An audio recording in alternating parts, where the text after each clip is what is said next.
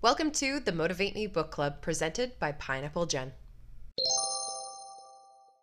Hi, Luke. Hi, Jennifer. How's it going? Doing great, thank you. How are you? I'm awesome. Where are we?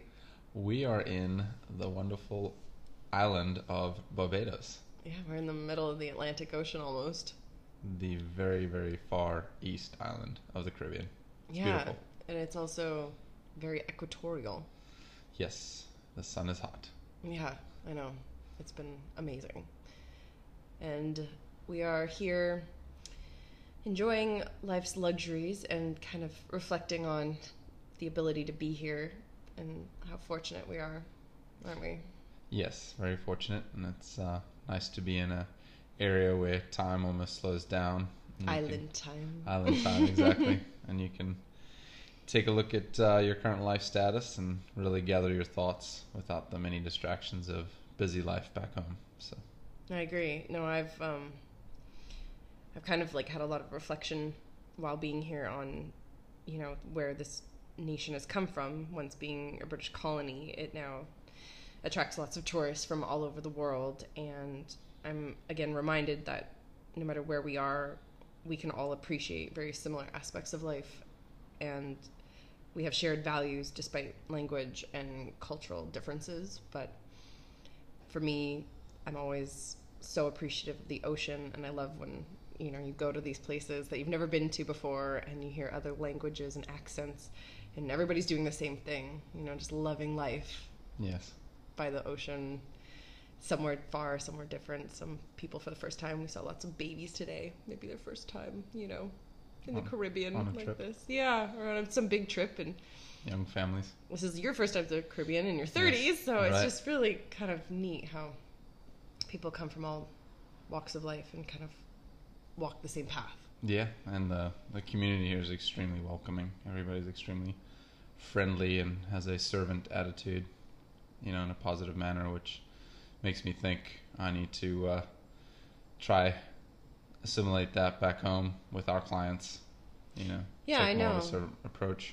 We always talk about it, at your service, and look forward to serving you. But Sincerely. sincerely, it's very sincere here because they don't work off tips at this resort. It's No. all inclusive, and yet they're saying everything with a smile and can't do enough to help you. It's just their job. Right. They respect that. They take ownership in it. And yeah, I agree that the aspect of not working for a tip or for something extra, that they work for what they are meant to be doing solely. It's just kind of a humbling kind of look at our own lives and how maybe things run a little bit differently from where we are, but Right, absolutely. we can learn from it.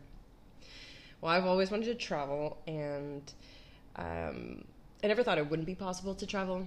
I just know that for me, it always meant I had to make very specific choices in my life to do these things because this is my priority. I've always wanted to experience other cultures, see the ocean as much as possible, spend time in nature, and it just meant that to make that possible, other things wouldn't be.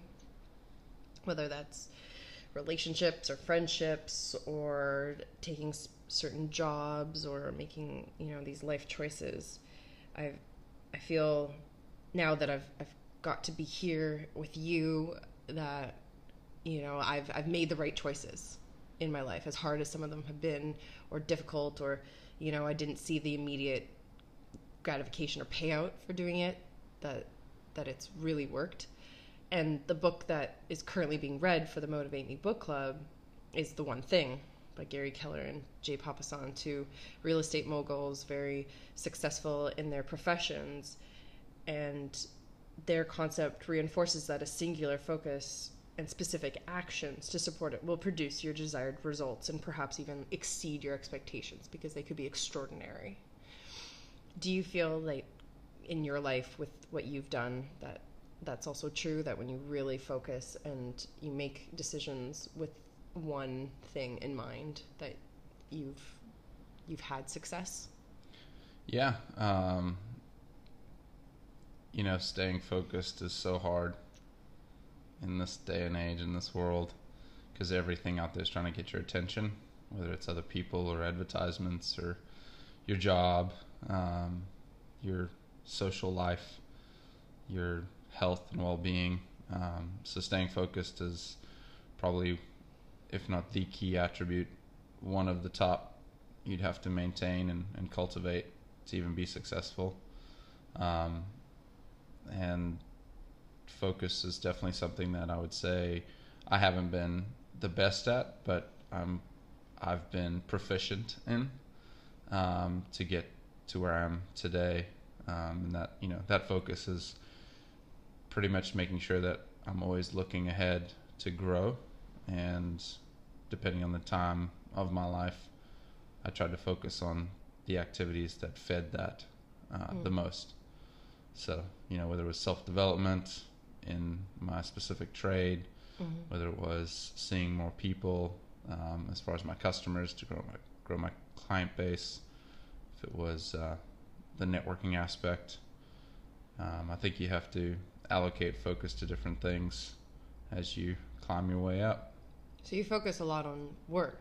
I get that's what you're kind of referring to. Yeah, I would say that I focused a lot on work for probably the last 9 years, and just in the last 2 years I've been better about focusing on lifestyle and working my work into that lifestyle, so that my work actually aligns with the lifestyle I'm looking to lead. Whereas prior to that, I was just working to be the best in my work, but didn't really have a lifestyle. I felt like the lifestyle came behind it and the work came first. But what I'm realizing is that if you continue to aspire to a certain lifestyle you're trying to lead, the work will follow it, and you will figure out how to cultivate your work to meet that lifestyle. So it's reversed. And that's what they say: when you're young, you'll spend time to earn money. Yeah. But when you're older and you realize that time's a non-renewable resource, you'll spend money to save time. Yeah, no, a big example in the book, and it was kind of a wake-up call for the authors. I'm not sure which one specifically is referring to this in their example, but one of them had their wife's friend talk about their parents and how their parents saved and worked hard, and they were always going to retire and do this big trip. Once they were retired, they would have all these ideas, and they saved all their money. And it was about like maybe 2 years before retirement when the mother of the friend had cancer, and she ultimately passed away. And she had gone shopping and collected all these fabrics for the clothes that they were going to wear, that she was going to make for the specific retirement trip.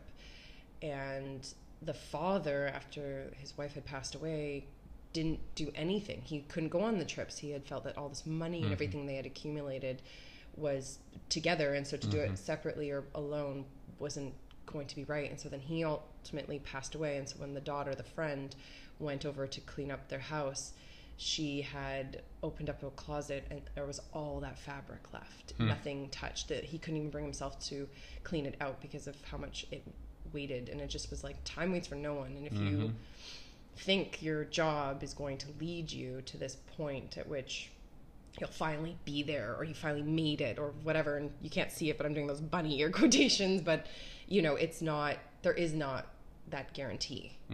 And I think, some of us have that time, like we're like, okay, if I put in my dues, if I, put in this 10 years, I'll get to where I can do then this, but that doesn't mean that's going to happen. So tomorrow's never promised. I think that's a really important thing for you. And I like that, we talk about work a lot, and you're very work focused and driven, but it's now your lifestyle. You don't separate it. It's one in a whole. And I've talked about this on other podcast episodes about the myth of work-life balance and homework versus professional life, personal life, like all these kinds of almost spectrums that people put their lives in, as if it has to be two separate ones. But you found that now you've been able to integrate it all more effectively. Just about time management. Yeah. So how do you time manage? Time blocking. That's very much in this book.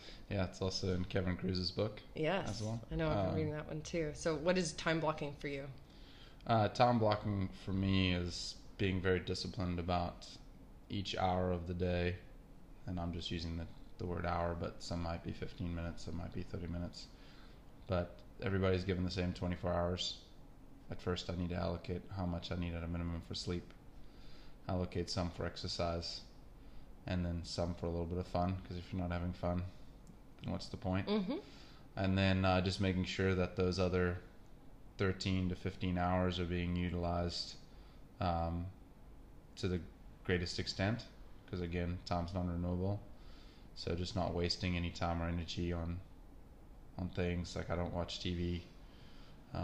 Nope. I don't read magazines. The only time I read is for self-development. The only time I'm on social media is for either self-promotion or for watching YouTube videos about learning or about progressing in my field of sales or other ways of self-development. Mm-hmm.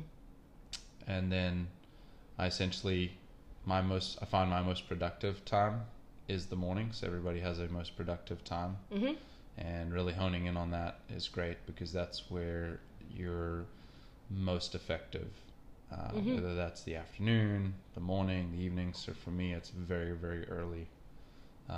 Getting up at 4, doing my Which journal. most people would think is ridiculous, but it's true. You get up at like 4 a.m. and just by the time 5:30 rolls around, and I think I'm getting up early. Right. I've already achieved a lot. I feel like it. Mm-hmm. I've definitely gotten a jump start on the day, to put it lightly.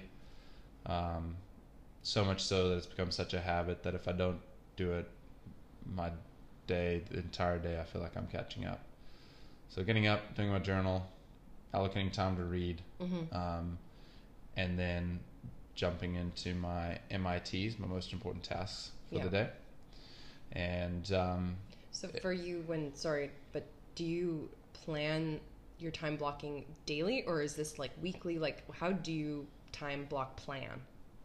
So it actually gets broken down from a year down to quarterly basis. So in my industry, sales is quarterly, Yes. as far as how we assess how we're doing. And so, I have a business coach, and we develop a 90-day action plan, and from there that's further broken down into weeks, and from there down into a default daily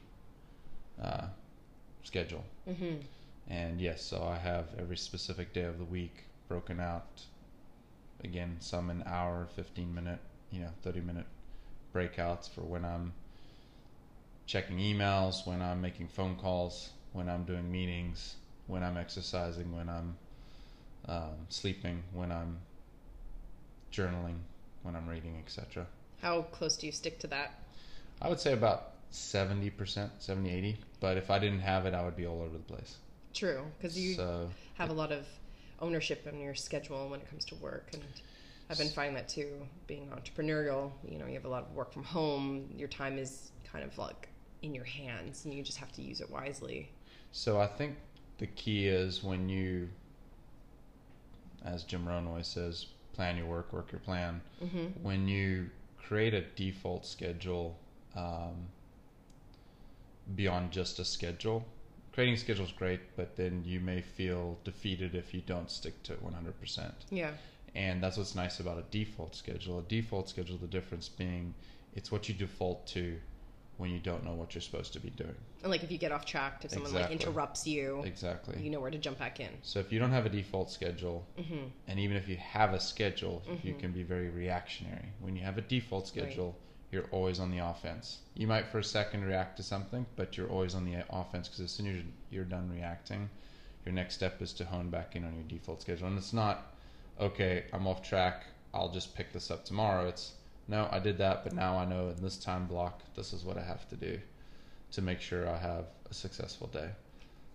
Cool. I really think that from seeing you do this, that's a real key thing. And I've tried to do it, but with so much change that I've been controlling, I need to revisit that. I think that's the thing, is like once we establish these defaults, if things aren't working, it doesn't mean you can't revise and then change it up and say, hey, you know what, like breaking it down that minute is a little hard to go into 15 increments for some people. Maybe hourly is better, or maybe like first morning, second part of the morning, midday, like chunks or sections could be a little bit easier for people to compartmentalize their days. Well, the great thing about it's your schedule, you get to make it up. Exactly. So but I guess that's what people figure out, as they go, what works best for them. Yeah, so some people say have 3 MITs, 3 most important tasks. Some say have 15. Some say 5. There's all sorts of different ones out there. For each person, it's going to be what they feel comfortable with and really what motivates them.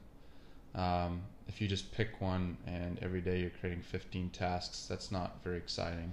No. For me, I actually break it down into categories. I have my 3 categories of MITs. I have my personal, which is literally personal. It's reading, it's journaling, and it's eating and exercising and being healthy, in other words. Okay. Those are my 3 personal ones that I make sure I've allocated time within the day to specifically do those. And then I have 3 that are within my occupation that are my most important tasks for that day that I need to get done before noon to have a great day before noon. And knowing that I made that specific call, I sent that specific email, I completed that specific project before noon, I feel great. Okay. And then that plays into that whole eat that frog concept, and you get those done right away. Yeah. And then my last one is going to be anything I'm working on from a self-development or entrepreneurial standpoint, or something outside of the personal and the occupation side. Maybe it's a hobby, maybe it's a project, maybe I'm starting another side business. It's allocating time, 3 things, 3 tasks, so I'm always making progress. Jim Rohn says, you're like a tree, you're either growing or dying, there is no in between. So I just always try to feel like I'm growing every day. Well, with this book, the authors suggest one thing, rather than trying to do too much and to break it down and then have competing priorities. You can really just break it down so much and maybe even group things together that you can focus and have a lot more productivity in the end, because their idea that, multitasking, there's all these notions of lies that we are fed, that we believe, that get in the way of our success. And everything matters equally. Multitasking, being disciplined, that you have willpower on demand, having a balanced life, and thinking big is bad. These are all myths according to Gary Keller and Jay Papasan. But what they're saying is the truth is really focusing it into one question, and that's, what's the one thing you can do such that by doing it, everything else will be easier or unnecessary. Do you agree that you could maybe do that even with your schedule, with your, MITs? Could you find just one thing for each one of those categories? I'd say that'd be tough, because how do you separate exercising and reading as a personal? I would say maybe I could break it down to my time block, where I only focus on one thing for that time block. Yeah. And maybe that's how I would interpret the book. The one thing, I haven't read it yet, but I look forward to doing so. But from what you've talked about, it sounds like the concept of focus is just like you talk about, being present in that moment and focusing on whatever task or subject you're working on at that time, and definitely not multitasking. Yeah, I agree with you there, and that's one of my big current habits that I'm working on, is the mindfulness practice of being present in my tasks and using, I guess, essentially the one thing concept. I've tried to create with the habit tracker for the Motivate Me book club a way to combine a big goal and what I call an area of interest, kind of like maybe your MIT categories, with a specific habit that I do on a daily basis. And so it's trying to be like one thing and see from that small daily do a bigger picture being achieved. So I think maybe what for this is like it's not just one thing, only solely one specific thing. That's all you do all day. I think it's maybe in your MITs and your categories of what's your most important tasks. You have reading is like your mental exercise, and then physical exercise is different. So maybe you have nine one things. Mm-hmm. Yeah, I mean, so maybe it's not even like replacing them. It's actually like looking at them as individual things. Yeah. I think you could also look at it from the standpoint of what is my one thing I want to achieve this year? Yeah. What is my one thing I want to achieve in the next 3 years, in 5 years, in my life, in my relationship, and choose those one things to focus on. And so that way, when you're doing those tasks, like you said in your first statement, was focus on that one thing and everything else will follow. Then if my focus is health and wellness, that's my one thing, then the eating healthy is going to follow. The exercising is just part of that one thing. The reading is part of that self-development, mental health, that's going to follow. But my one thing becomes health and wellness. Yeah.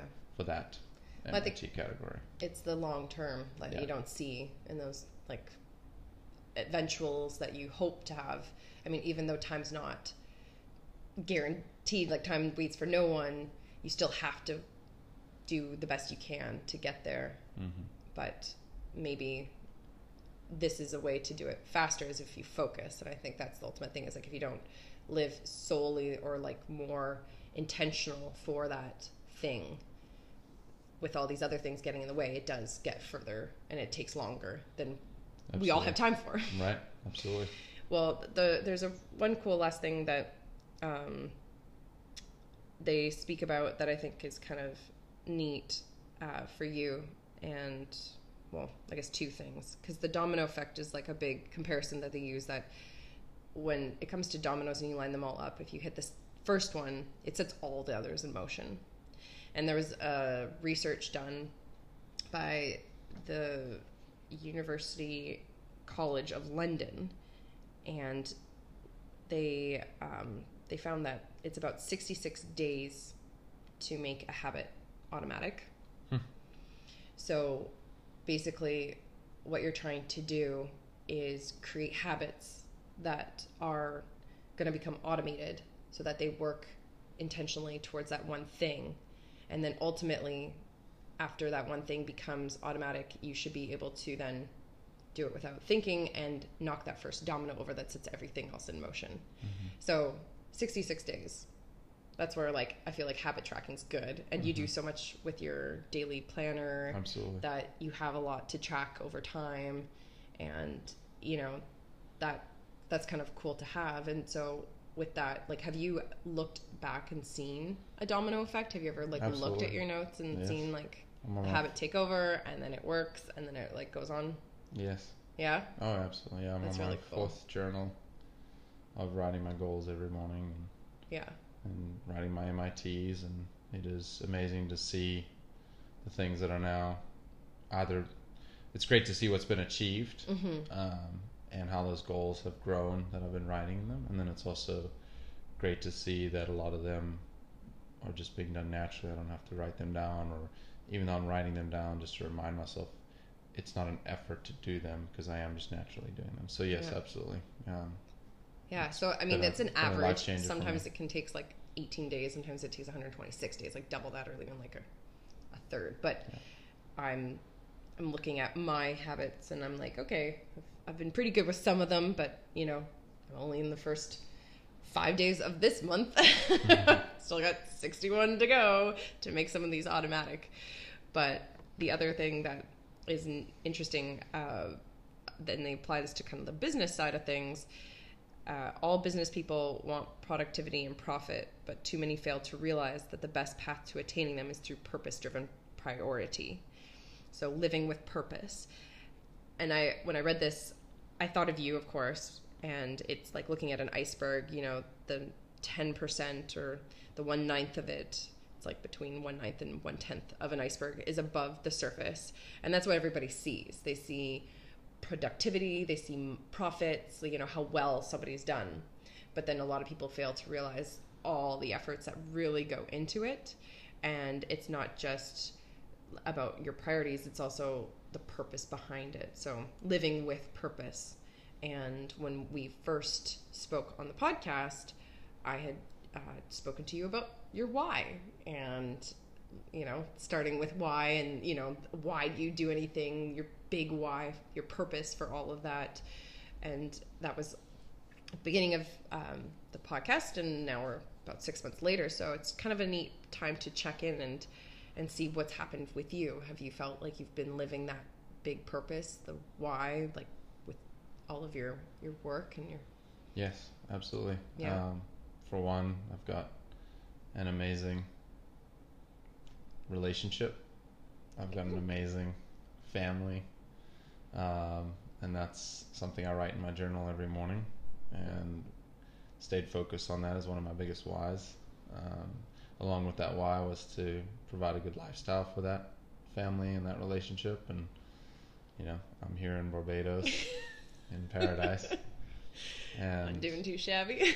done traveling, had fun, and at the same time been achieving and knocking out my short-term goals and continuing to work towards my long-term. And seeing the business grow just further excites me and fuels that why fire. Yeah. So that why is just growing stronger and stronger inside me, and I get more energy from it. And getting up at 4 is no problem. I get excited to get up at 4. I know. I feel like, I know the answers to some of these questions because I watch you and I see you every day, and I'm amazed and I'm impressed. I'm just so proud of all the work that you do. Thank you. But yeah, you definitely live with purpose and intention, and it's just neat to kind of hear it spoken out more about how you feel about it too. Absolutely. Well, thank you, Luke, for coming on the Motivate Me Book Club podcast again. It's always so much fun to talk to you. Absolute pleasure. It's a privilege. You've got quite an amazing following, and it's great to see this podcast grow the way it has and evolve over time. So kudos to you. Well, thank you. And cheers, and hope everyone's been having a great summer so far, and definitely pick up the one thing, or get a audio copy, an ebook or Audible, or however you want to kind of get into it. Even some synopsis might be a good overview, but it's definitely a good look at how to focus your intentions. And we've just covered the first 2 parts of this book in a very high level way over this episode, so stay tuned for more insight into part 3 about the extraordinary results. I'm interested to hear what your thoughts are, how this could work for you, what you think is a good tool or device or suggestion from it, and maybe also what you don't agree if you don't think this is a really applicable book for a widespread audience. Who would it be best suited for then? Anything you've got to contribute, feel free to let me know. We have all the different social media channels, as well as the email, motivatemebookclub@gmail.com. This has been the Motivate Me Book Club, presented by Pineapple Jen. Thank you for joining. We'll see you next week.